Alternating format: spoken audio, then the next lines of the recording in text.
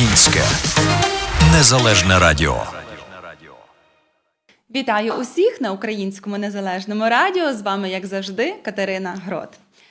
Ресторанний бізнес в Америці. Саме таку тему сьогодні хочемо розвинути. Сьогодні тут у студії. І в нас гість, засновник та ресторатор ресторану «Лон» Роман Трач. Роман, вітаємо тебе у нас в гостях. Трошечки нам розкажеш, власне, як ти досягнув цього рівня, але спершу розкажи про себе, звідки ти приїхав з України, чим ти там займався, чи це була твоя думка ще звідти, чи це твоя думка тут виникла, що ти любиш робити, це дійсно то, що ти любиш робити, чи це просто життя тебе так заставило, чи хтось тобі цю ідею вселив, що можливість є така. В кожного є якась своя мрія, багато людей зараз приїхало з України, деякі, можливо, бояться, думають, ой, десь я знайду роботу, а як, що. Розкажи, скільки років ти проживаєш в Америці, як ти досягнув цього такого статусу ресторатора, чим ти займався, який в тебе досвід, нам дуже цікаво. Ну, ти стільки питань задала. Давай по порядку. Це вже все, це вже можна годину просто, не замовкаючи, трендіти, і тебе виключити. Давай спершу про себе. Хто ти, звідки ти приїхав? Ну, дивись, я народився в Івано-Франківську, провчився там, в школі, потім художнє училище, потім, там, забувши третя бурса, поступив на художньо-графічний факультет, звідки мене успішно вигнали на перших півроку. Ну, звичайно, мене загребли в армію. І будучи в армії, мені було скучно, просто там квадратний котити, а круглий катати. Чи там тягнути. І я задався цілі поступити куди-небудь в університет, будучи в армії. І я поступив в КІСі, це Київський будівельний університет, на архітектуру, будучи солдатом. Ну, відповідно, вже після демобілізації я потрапив в Київ. Тому що мені треба було на сесію їздити. Тобто ти творча людина, художній, потім архітектура. Так, я там я ж кажу, художня школа і все решта. Хоча я такий закорінілий трієшник. Звідки це все взялось? Тобто 18 років я прожив в Франківську і потім Київ. В Києві десь там більше 20 років прожив. І зараз в США я вже 5-й рік. І будучи в Києві, мій перший бізнес там після армії був, бо я працював всього десь до року часу на когось, а точніше, напевно, і 3 місяці, якщо я не помиляюсь, там, в одній компанії, чи там в якійсь іншій. До року часу, максимум. І я зрозумів, що чого я не хочу, і знаю, чого я точно хочу. Що я хочу створювати, сам контролювати і бути відповідальним за своє власне життя. І в 21 рік я зробив заклад з абсолютно нульовим досвідом, нічого не розуміючи. Взяв в оренду приміщення на Саксаганського 40 в Києві, це перехрестя Саксаганського і Володимирської. І ми відкрили з братом перший заклад. Чому з братом говорю? Тому що ми тоді вже мали свій бізнес ландшафтний. Ми будували водойми, ландшафти робили і... Якого типу заклад? Це був півняк. Тобто ми ввечері що робили? Молодняк, ми що робили? Ходили ввечері, заливали сливо пивом, і веселилися, тусили, і все решта. Я зрозумів, що я хочу, що люди є, які це, які це люблять, я це теж люблю, і все. Ми це все діло і запустили. Пивний бар, добре. Але чому я брата зараз тут згадав? Тому що на якомусь етапі ми все зробили, ми вклали гроші, ми зичили гроші. Ми були 4 роки фактично збиткові. Чесно тобі говорю, це була повна... Тут матюкатися можна? Ні. Ви для кого працюєте? Культурна програма. Це все нормально. Слово «жи» можна говорити? Опа. Така в мене була «жи». Нас часто дивляться діти, тому краще... Окей. Це було так. І... На 4-му році брат сказав, або ми закриваємо це все, або я беру в управління свої руки, або щось треба робити. Щось міняти. Так, тому що я вічно влазив в ландшафтний бізнес, він влазив в ресторанний бізнес, і це таке незрозуміла штука, всі ніби щось роблять, а ніфіга з того не виходить. І ми тоді прийняли дуже, як на мене, правильне рішення. Я братові сказав, вибирай або ландшафти, водойми ці фонтани свої, або бери ресторан, а я піду займатися тими ж фонтанами і водойми. Йому це все було ближче, насправді, фонтани і ці всі решта, будівельники, які матом розмовляють. Це зовсім інша штука. Будівництво – це зовсім інша штука. І вона точно мене не перла, тому що, особливо в Україні, ті люди, з якими ми спілкувалися, то такі люди собі. ну, звичайно, замовники, там, це багаті люди. Але от то середовище, якому ми крутилися, це зовсім інше. Це два різні світи. Ну, так. А ресторанний бізнес, як я вже тоді відчув, це те, що мені треба. Це ти створюєш, розмовляєш, комунікуєш, дизайнуєш, годуєш, емоції.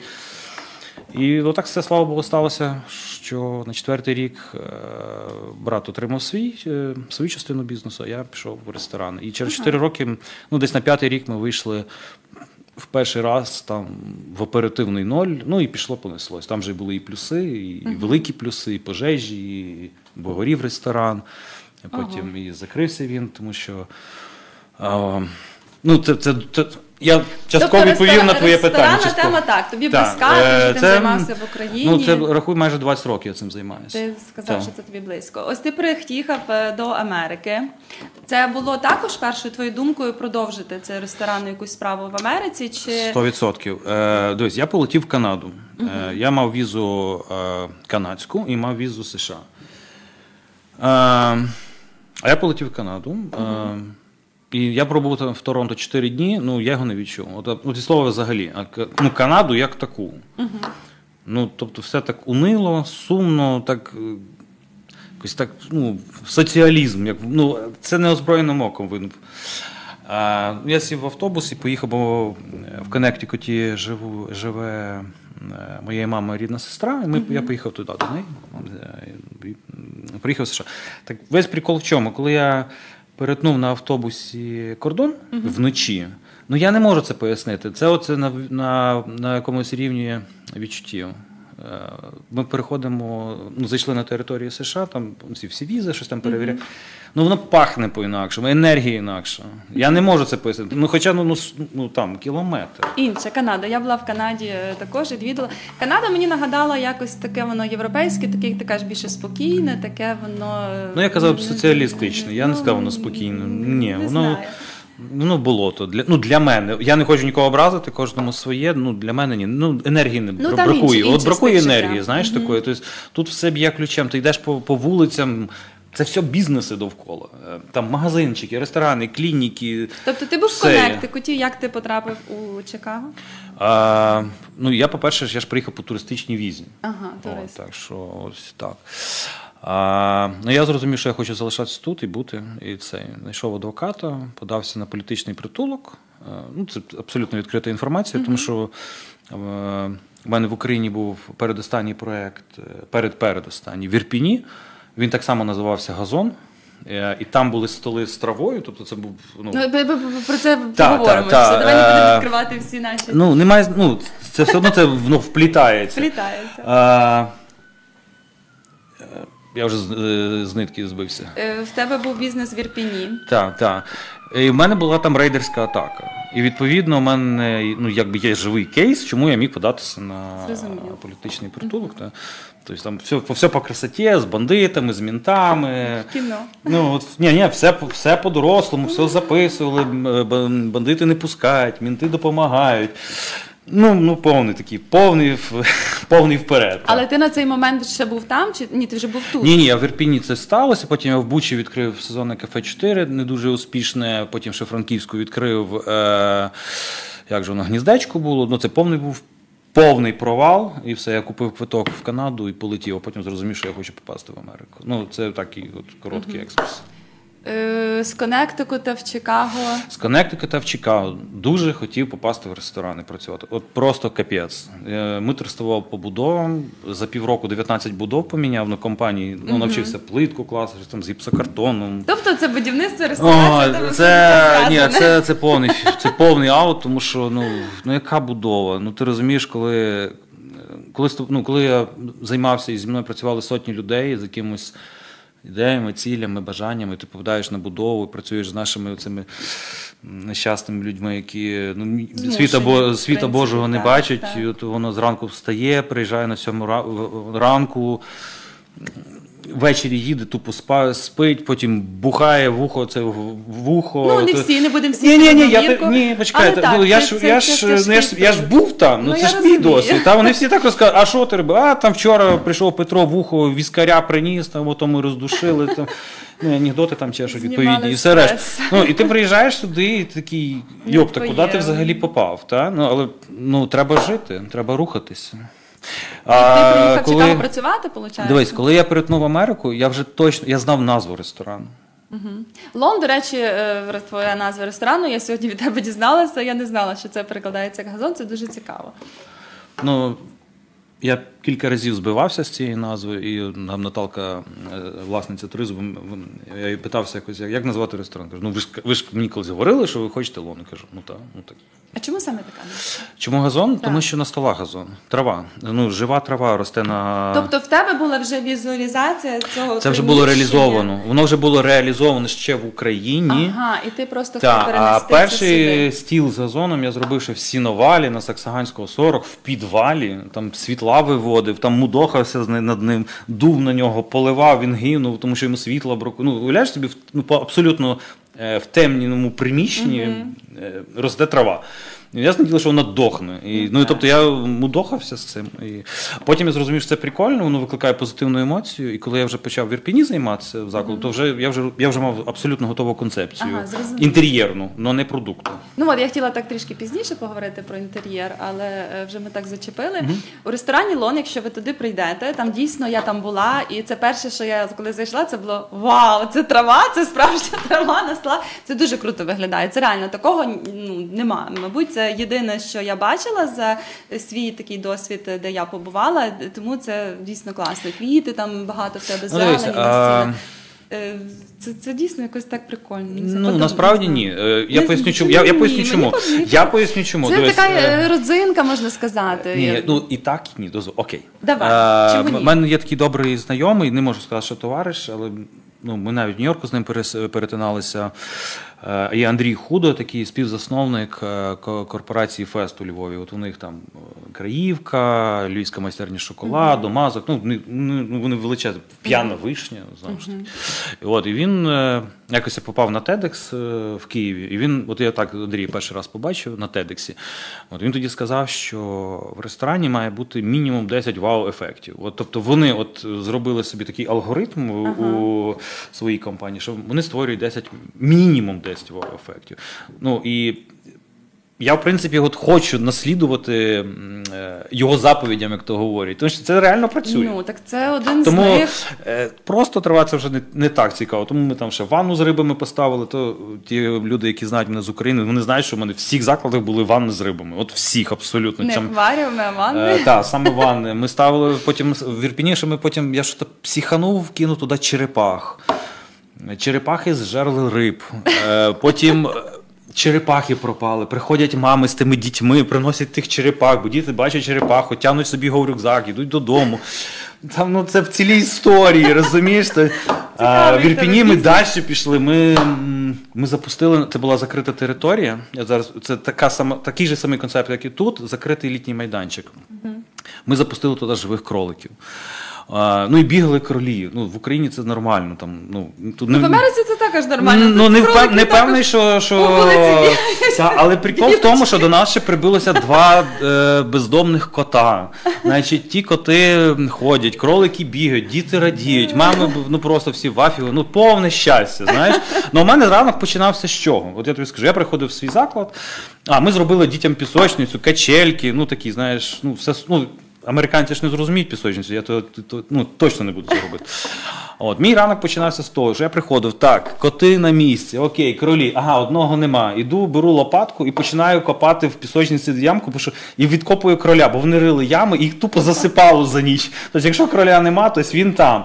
Потім коти почали гадати в ту пісочницю, мами знаходять ті какашки. Я тобі говорю, це все досвід, насправді, це весело, але коли це все відбувається в твоєму ресторані, ти думаєш, боже, нафіга тобі 10 вау-ефектів. Розумієш, про що? Це важливо не перегнути палку. Не зрозуміло тепер. То я так зрозуміла, ти працював в Тризубі. Окей, це був твій перший такий ресторанний досвід в Америці. Так. Порівнюючи, ти мав досвід в Україні і тут в Америці. Що ти можеш сказати? Плюси-мінуси, як оце все відбувається? Це інша планета. Інша планета в хорошому, взагалі це все по-інакшому. Чи в якому плані? Це все по-інакшому. Розумієш, тут... простіше туди зробити це. Ну, як простіше? складніше? Ну, це інакше. Ну, це як от iPhone там і кнопочний телефон, який там був 20 років тому. Ну, там ще десь. Ну, поясню. Дивися, система отримання дозволів, документів, співпраці з контролюючим органом, вона проста, вона зрозуміла. Ну, вона, я б тобі сказав, вона для дебілів. Тобто ти розумієш, ти от зашорений, і ти зрозумієш, як, що робити. Вони тобі допомагають.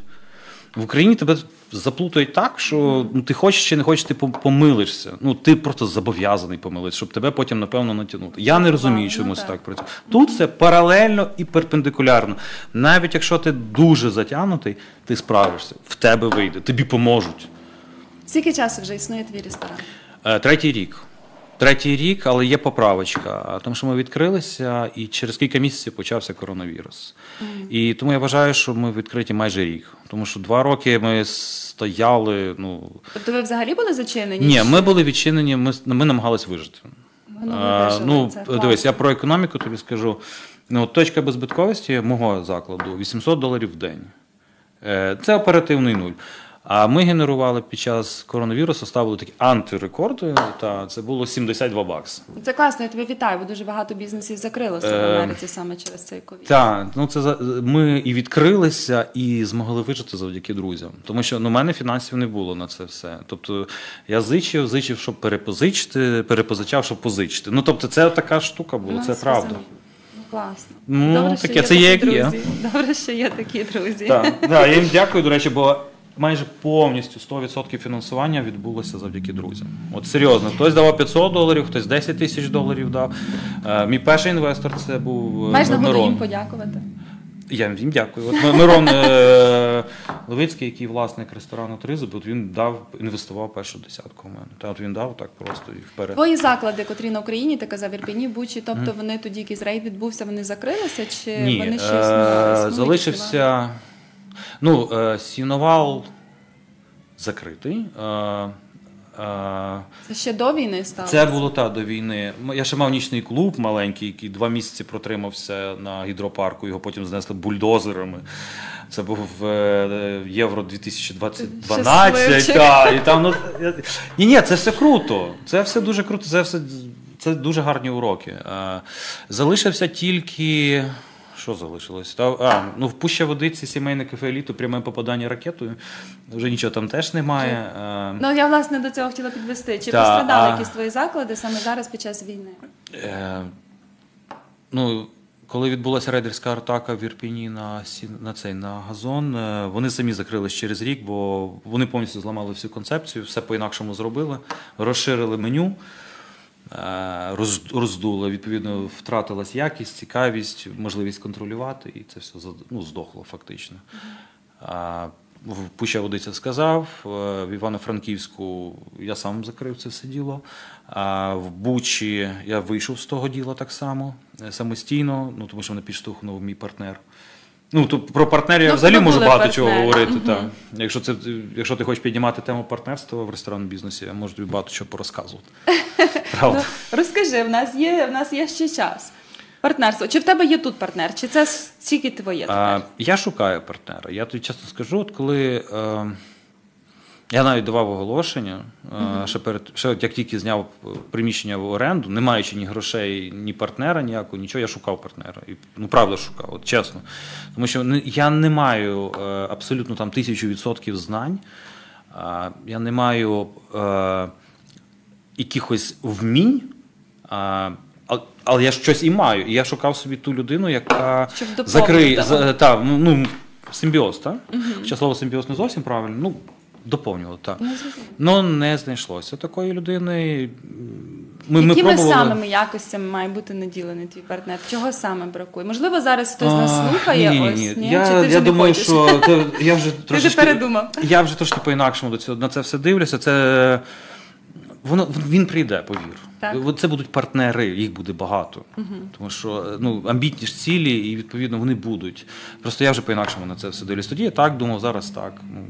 Але партнер має бути однозначно, як мінімум, це перше і останнє, мабуть, порядною людиною. Професійним в якихось галузях то це так само, але от порядність то це дуже велика штука. Чесність. Оце чесність, просто чесність. Чесність, так. Навіть якщо ти щось зробив погане, хрінове, скажи. Давай поговоримо, бухнемо це все діло, перетремо і забудемо, і будемо рухатись далі. Або хтось буде тримати за спиною. Я також. Я навіть в такому звичайному житті, не то що партнерство, взагалі друзі, знайомі. Я не люблю, коли так захлопнули двері і пішли краще вирішити розмовою, якусь комунікацією, проблему і дійти якусь висновку, рухатися далі, якусь компроміс. Я абсолютно згідна з цим. Локація, де знаходиться твій ресторан? Локація. Давай от про неї розкажу. От як ти її обирав? Так, це повна... О, Боже, я ще тоді працював в Тризубі. Я кажу, Мирон, я хочу відкрити свій заклад. Він каже, нахріна вам то все, дивіться, ми ж тут Тризуб, там, то, сьо, третє, десяте, все ж добре. Я кажу, ні, мені треба то все. Він мені реально допомагав. Я його щось там тягав по якимось зустрічам, він на то все дивився, думаю, Боже, що він робить? Я шукав це приміщення 9 місяців. От чесно тобі скажу. Це дуже важливо. Не то, що локація, а реалізувати свою візію, яку ти маєш в життя. Класно, що ти вже мав це щоб ти от реально розумієш, що отут вродить. Ти знаєш, що ти шукаєш. Ні, отут вродить, а от там ні. Тобто я мав досвід, дивись, по Ірпіню, і це було підсвідомо зроблено. Ми так попалося, що ми так приміщення вийшли. І був літній майданчик, і він був закритий. Він був тупо закритий, отак як в лоні. Тобто, щоб потрапити на нього, треба було пройти якусь територію. І я потім помітив, що там почали збиратися мамочки. Просто там толпи мамочок з колясками. Я не міг зрозуміти, чому. А потім я в розмові, в процесі з однією, вона каже, чувак, ти зробив унікальну штуку для Ірпеня, ти зробив заклад, де безпечно. Ми не паримося, що діти вискочать на вулицю. Ми не паримося, що щось з ними відбудеться. Вони під контролем. В них є пісочниця, коти і оці два кролі, які вічно зариваються в ту пісочницю. І вони зайняті. Ми можемо нарешті попити каву, там спокійно порозмовляти. Перше, це закрита територія мала бути. Я шукав саме ось таке. Питання в іншому, що це тут нафіг нікому не потрібно. Тут не ходять, тут інша ментальність, розумієш, вони, діти прийшли, все, вони сіли, бургери жують від батьків ні наліво, ні вправо, тут інакше, ще раз говорю, це зовсім по-інакше. Але я шукав саме таке, бо був впевнений, що це спрацює і тут. Ні. Друге питання, я хотів дуже відкриту кухню. Так само, як в Ірпені я робив відкриту кухню, я хотів і тут це зробити, щоб люди могли бачити. Тільки в Ірпені я ходив, йшов далі. Ти ж знаєш, в Україні це там питання ваги. Тобто, щоб, не дай Боже, там вже в Україні пишуть ціну і вага. Тут також немає, нікому ж в голову не приходить. Там, максимум, можливо, як прикол зроблять там калорії. І то вони там дуже умовно все це виглядає. Ми навмисно зробили відкриту кухню. Я навмисно, як власник, брав своїх гостей за руку, вів на кухню. Вона була відкрита. В холодильники були всі скляні, прозорі, все було промарковано, прописано. Це можна Олю Фреймонт до тебе вести. А в мене була команда Ольги Фреймонт, яка не вона сама, вони просто жили в Ірпені, вони приїжджали часто, і ми там вічно з того ржали, треба, Оля каже, ребята, окей. Я заводив людей на кухню, або там офіціант брав вже готову їжу, і кудись тарабанив, і кажу, стопе. Беремо гостя, беремо то блюдо. Кажу, людям, для українців це реально була цінність знати, що їх не намахали на вазі. От тупо. Ми ж давимо на біль, якусь. Я брав людину, приходив туди, у нас вага була, ми ставили. Вони такі, Боже, тобто як ти круто. заслужив довіру клієнта. Це ж не була гра на публіку. По-перше, весь персонал знав, що я можу це зробити в будь-який момент. І це нормально, і ніхто не ображався. Тому вони були всі вмотивовані робити це правильно і добре. Це класно. Люди знали, що тут окей, кухня відкрита, вага окей. І це ж таки інформаційний привід. Потрендіти про це. Про сервіс, що можу сказати в газоні, бо в газоні в Ірпені, і чому тут його немає. Бо саме велика затратна частина в ресторанному бізнесі, як по мені зараз, то, що я бачу, це зарплата. Тобто там я собі міг дозволити, скажімо, 4, 5, 6, 10 людей на сервісі, тобто був повний сервіс, то тут це реально дуже тяжко. Ну, але тут не платять, якось так дивно тут. Я чула в Америці, можуть офіціантам платити навіть не мінімальну якусь зарплату, якусь навіть меншу від цієї, тому що рахуються їм ці чайові. Повертаємося, за 15 хвилин того говорив. Оперативний 0800, було 72. Ну ти розумієш, якщо б я ще офіціантами себе нагрузив, це все. Тут мої б і друзі б не справились. Це було б тупо супер-гіперзбитки. А стосовно України, там на зміні було там 6-7 чоловік, знаєш, тільки обслуговуючи, там офіціанти бігали, там повара якісь.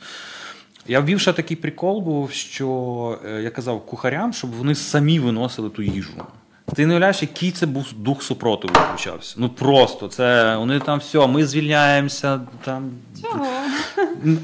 Це нормально, коли людям щось ти даєш нове, і включається дух супротиву. Вони цьому будуть дуже сильно пручатися. Але потім стався такий прикол, що це було доволі смішно. В Америці це полюбляють. Ні, дозволь, я тобі це договорю. Вони зрозуміли, що я хочу краще для всіх. І були такі приколи, що повара, так от навмисно в зал виходили з тою тарілкою, офіціант іде вже забирати, то він там ставав на коліна і казав, будь ласка, я віднесу. Люди були вдячні тому кухарю. У мене не було шеф-поварів, це звичайні кухарі були. Той, хто готує їжу. І це поміняло в їхній свідомості щось. І люди це бачили. Тобто, знаєш, щаслива команда, щасливі гості, все хеппі. От все працює. Чому і в Ірпені відбулася рейдерська атака? Бо це був успішний проєкт. Бо поганий би ніхто не взяв. За локацію ми говорили, ти казав, вибирав 9 місяців, ось ти знайшов її, так? За 9 місяців, таку, яку ти хотів. Так. І все? І все. І пішов підписувати папери? Так. Тобто від думки, от тих 9 mісяців на локації, від думки, от коли ти захотів цей ресторан, вже остаточно вирішив, буду робити, відважився, до самого відкриття. Скільки часу тебе зайняло? У мене був контракт. Це довга історія, насправді, не буду... Я скажу краще те, що буде важливо комусь, якщо ти це слухає, як правильно або неправильно підписати контракт, або як я зробив цей контракт. Давай з свого досвіду, можливо. По-перше, я підписав контракт на 10 років. В мене, слава Богу, є купа радників, які можуть мені щось порадити. Я не пам'ятаю хто, але хтось мені порадив зробити контракт, 3 контракти, 2 на 3 роки і 1 на 4. Тобто, це йде контракт на приміщення, ти маєш на увазі? Так, я підписав 10-літній контракт. Тобто перший 3 і потім 4. Тобто, якщо раптом, тут вже яка історія з контрактами, якщо ти хочеш вийти з бізнесу, ти все одно мусиш платити ту оренду по умовам контракту. Ти от хоч через рік попрацював, все, тобі погано, тебе можуть засудити. Ти розумієш, де ми в якій країні, і це слава Богу. Тому от я розбив оці контракти на 3 роки. Так, це перше. Друге, ми зафіксували орендну ціну, орендну ставку з ростом в $100 в рік, тобто в місяць. Тобто ми почали з 3400 контракту цей. Я не пригадую, хто мені допомагав тоді. Був такий юрист, він подивився той контракт, подивився ті ціни, каже, боже, це так дорого. Зараз я ж розумію, що це навіть з урахуванням того, що піднялося за 3 роки на $300. Окей. Тому ви зразу робите контракт потрійний контракт, ви робите обов'язково фіксацію ціни, росту ціни або в відсотках, а краще в долярах, щоб це все було зрозуміло і вам, і вашому орендарю. І, власне, все. Єдине, що я ще провтикав, тому що там є property tax, я не зміг домовитися з ним, щоб він платив. Тому що це так само лягає ще мені на плечі. Це ж його приміщення. Як мені сказала юрист, яка потім переробляла там деякі документи, вона сказала, що це така практика. І я був вимушений повірити, хоча я розумію, що можна було дожимати. В мене є величезна проблема, в мене погана англійська, а тоді взагалі її не було, та й зараз її немає. І я не зовсім можу комунікувати з людьми. От це саме зараз найбільша така проблема. Власне, хотіла тебе запитати, про меню ми не поговорили, і ще хотіла тебе запитати, власне, які національності більше? Чи все-таки свої? Українці більше підтримують, знають тебе, чи різні? Дивися, більшість людей сприймає бізнес як якусь магію.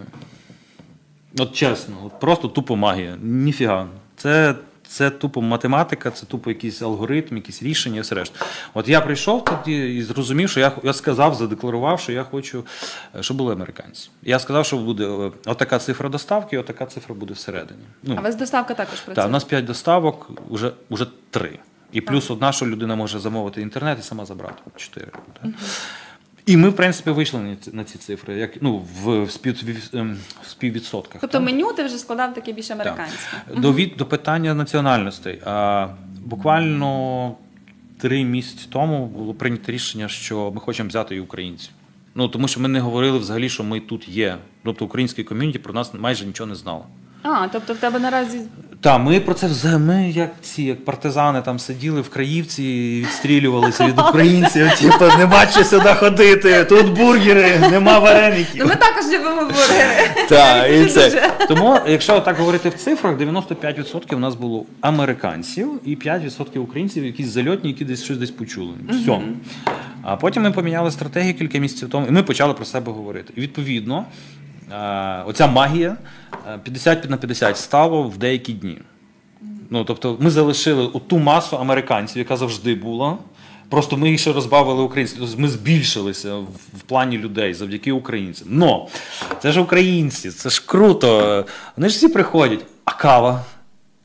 А що у вас сьогодні на десерт? Знаєш, от, ну, це більшість тих, хто нещодавно приїхав. Знаєш, старші, ну, або ті, хто тут живуть, вони ж розуміють. Це ж про формати, знову ж таки, що американцям зрозуміло, що сніданковий заклад, то сніданковий. На ланч там, окей, вечеря, окей, клуб. Ну, тобто вони не сподіваються навіть знайти в гамбургерній каву. Ну, так. Ну, розумієш, або навпаки в кав'ярні, щоб продавали, не знаю, там пиво. такос, або пиво, так. Того самого роду. Це різниця якраз між нами, ну, між Америкою та Україною в ресторанному бізнесі, в форматах. Вони, ну, ти маєш очікування, і так воно є. Чи є такі американці, наприклад, що вже стали постійними клієнтами, вже тебе знають, вже приходять, практично, ну, друзі, не друзі, але вже... Дивись, я вважаю, ну, це не мною сказано, але насправді, ну, це правда. Не треба, от ти не має значення, чи це ресторани, чи це якийсь будь-який інший бізнес. Нікому нічого не продавайте. От тупо не продавайте, робіть людей щасливими. І це будуть ваші повторні продажі. Про це думайте. Чому людина, що вона, яку вона емоцію отримує, що вона таке відчула, що їй хочеться про вас розказати. І вернутися. А якщо ви їй щось напарюєте, ну то не починайте тоді навіть бізнес. Ні, я також недавно відкрила свій бізнес, я відкрила модельну школу, і це моя основна мета – зробити всіх своїх дівчаток щасливими, щоб вони чогось досягали. Я тішуся, коли вони всі посміхаються. Ну, ти маєш тепер з чим працювати. Тому що ще півроку тому, напевно, днем з вогнем знайдеш хоре красивих українок, так, ти там щось дергаєш. Сидить шнур в мене під ногами, камера падає, направ мене камеру. Не знаю, в мене була така ціль, я тим займалася кілька років, і ось я зустріла, коли я була їхнім тренером, і ось їхні всі бажання, от як вони хочуть більше бути впевненими і все, і я прийняла таке рішення, от я можу поділитися своїм досвідом, якщо я можу їх чомусь навчити, і коли вони посміхаються, дійсно, я бачу, їхні ці очі світяться, вони радіють. Ну, ти їх запалюєш? Мене це дуже надихає, і я вірю, що це буде успішним. От мій радіопроект став успішним, це мій вже 29-й етер. Ми розповідаємо тут людям про різні бізнеси, що вони займаються. В цифрах? Ціль радіо, яка моя... Слухачів, там, я не знаю, кількість переглядів. Бо як можна виміряти успіх чи не успіх? Ну... Я вважаю це успішним, тому що мої етери переглядають. Завжди в мене є понад 1000 переглядів, тому я вважаю. Є хороші відгуки, багато мені пишуть після деяких етерів, що дякую за інформацію, я такого не знала, дякую, що от ви відкрили таку тему, дякую, що ви познайомили нас з такою чи з такою людиною. У мене було дуже багато різнобічних людей. Я зараз себе зловив на думці, що ми помінялися з тобою ролями. Я в тебе вже беру інтерв'ю. Я колись це робив у Києві на Європі Плюс. У мене була своя програма з Бурковською Юлькою. Ми робили.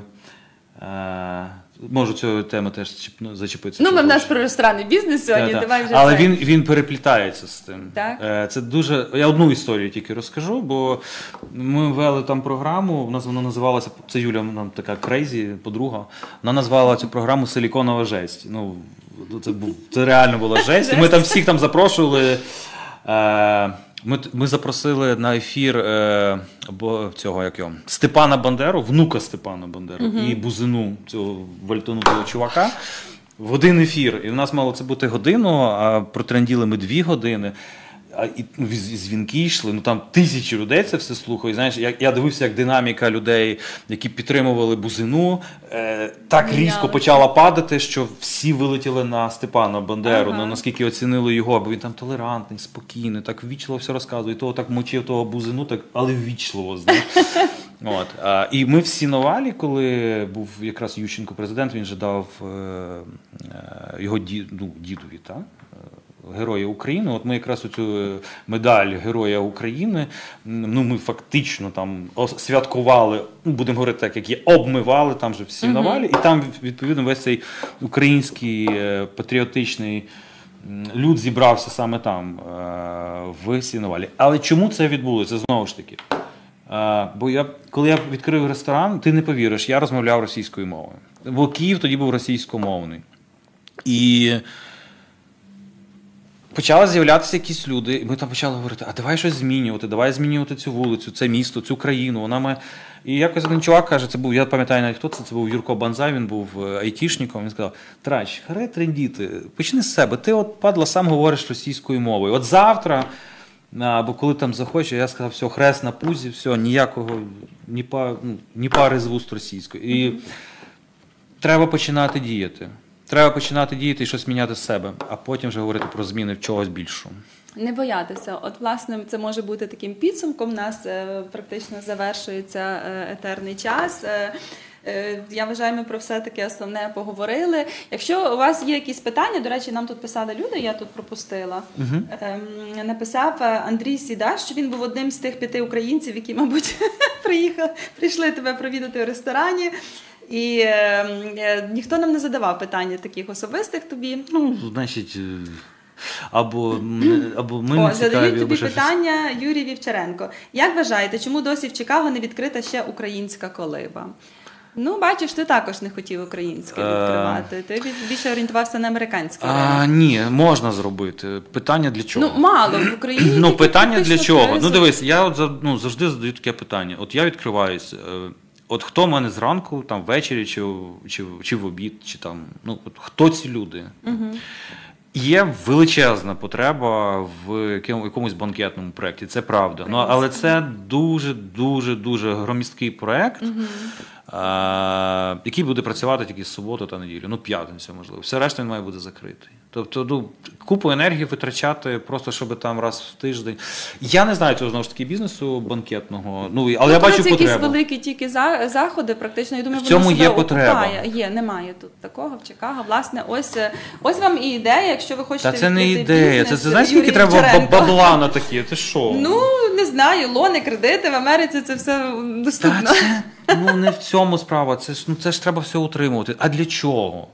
Ну, для чого тримати один заклад, якщо можна колонувати там на десятки, на сотні? Є в нас кілька закладів, не більше такі проросійські тут у нас, і тримаються вони вже дуже довго. Ну, це у кожного своя амбіція, це їхній шлях. Я вважаю, що все можливо, якщо у вас є якісь амбіції, якісь бажання, якісь, як ти вже приїхав зі своєю візуалізацією свого закладу, і це все реально. Ти 5 років в Штатах, але ти 3 роки, як відкрив тільки ресторан. І, не 3, я ж кажу, рік фактично. Що ти хочеш побажати? Ось дуже багато в нас, коли новоприбулих, і ми їх називаємо новоприбульцями, українців, котрі бояться щось десь йти, далі рухатися, вони десь, як ти кажеш, зачіпаються за цю роботу на будівництві, чи ці жінки на прибиранні, і вони думають, що більше нічого їм не можна, тому що вони іммігранти, тому що вони десь трішки не знають якоїсь мови. Ти, не знаючи мови, відкрив свій ресторан, в тебе, можна сказати, успішний бізнес. Ні, це ще не успішний. Якщо ти пережив ковід, я вважаю, це успіх, це великий успіх, бо дуже багато американських закладів. Мені ще до успіху маслати треба. Не забирай у себе кредитів, я вважаю це успішним, в тебе є постійні клієнти, котрі тебе люблять, котрі приходять, гості. Тому ми вас усі запрошуємо у ресторан. Лан, ти не сказав, яка адреса ресторану? Найдуть. Лон, гамбургер найдуть. Стосовно, це було питання, чи це вже все? У тебе ти запитала, що сказати тим людям, новоприбулим, ти їх прибульцями назвав. Так, побажаю. Знаєш, в мене, мені 40, от вже в цьому році буде 45, так? 90% мого оточення, моїх ровесників, не знають, чого хочуть до цього часу. От взагалі не знаю, чого хочуть, пливуть за течією. Ну, це окей. Але є ще інша проблема. У мене є дуже багато людей, які мають прекрасні ідеї, прекрасні можливості, ресурси, команди, і ніхрена не роблять. Бояться? Ну, от правильно, тупо не роблять. Просто бізнес – це така штука, де потрібно ризикнути, де треба зробити перший крок, треба бути наполегливим. Persistence – це слово прекрасне. Будь наполегливий. Ну і все, і роби свою справу. І не дивися, хто тобі що скаже, вір в себе. Гроші знайдуть. До речі, про гроші і про успіх. Це мірило гроші, але гроші – це лише наслідок твоїх дій. Вони будуть, тим більше в Америці. Тому вірте в себе і робіть те, що ви вважаєте за потрібне. Все встанеться. Я абсолютно згідна. Так, також маю якийсь такий вже тепер трішки невеличкий досвід, але так, коли в тебе є оце бажання, прагнення, коли ти маєш за мету, власне, принести якесь добро в це життя, воно якось це все до тебе прикріпиться і ти будеш успішним. Тому бажаю вам усі наші слухачі, глядачі бути успішними, вірте у себе, усе реально, не губіть себе в цьому житті, якщо у вас є якісь ідеї, прямуйте до своїх цілей. Успіху вам, чекаю вас на наших наступних етерах. Героям слава! До нових зустрічей, па-па! Українське незалежне радіо.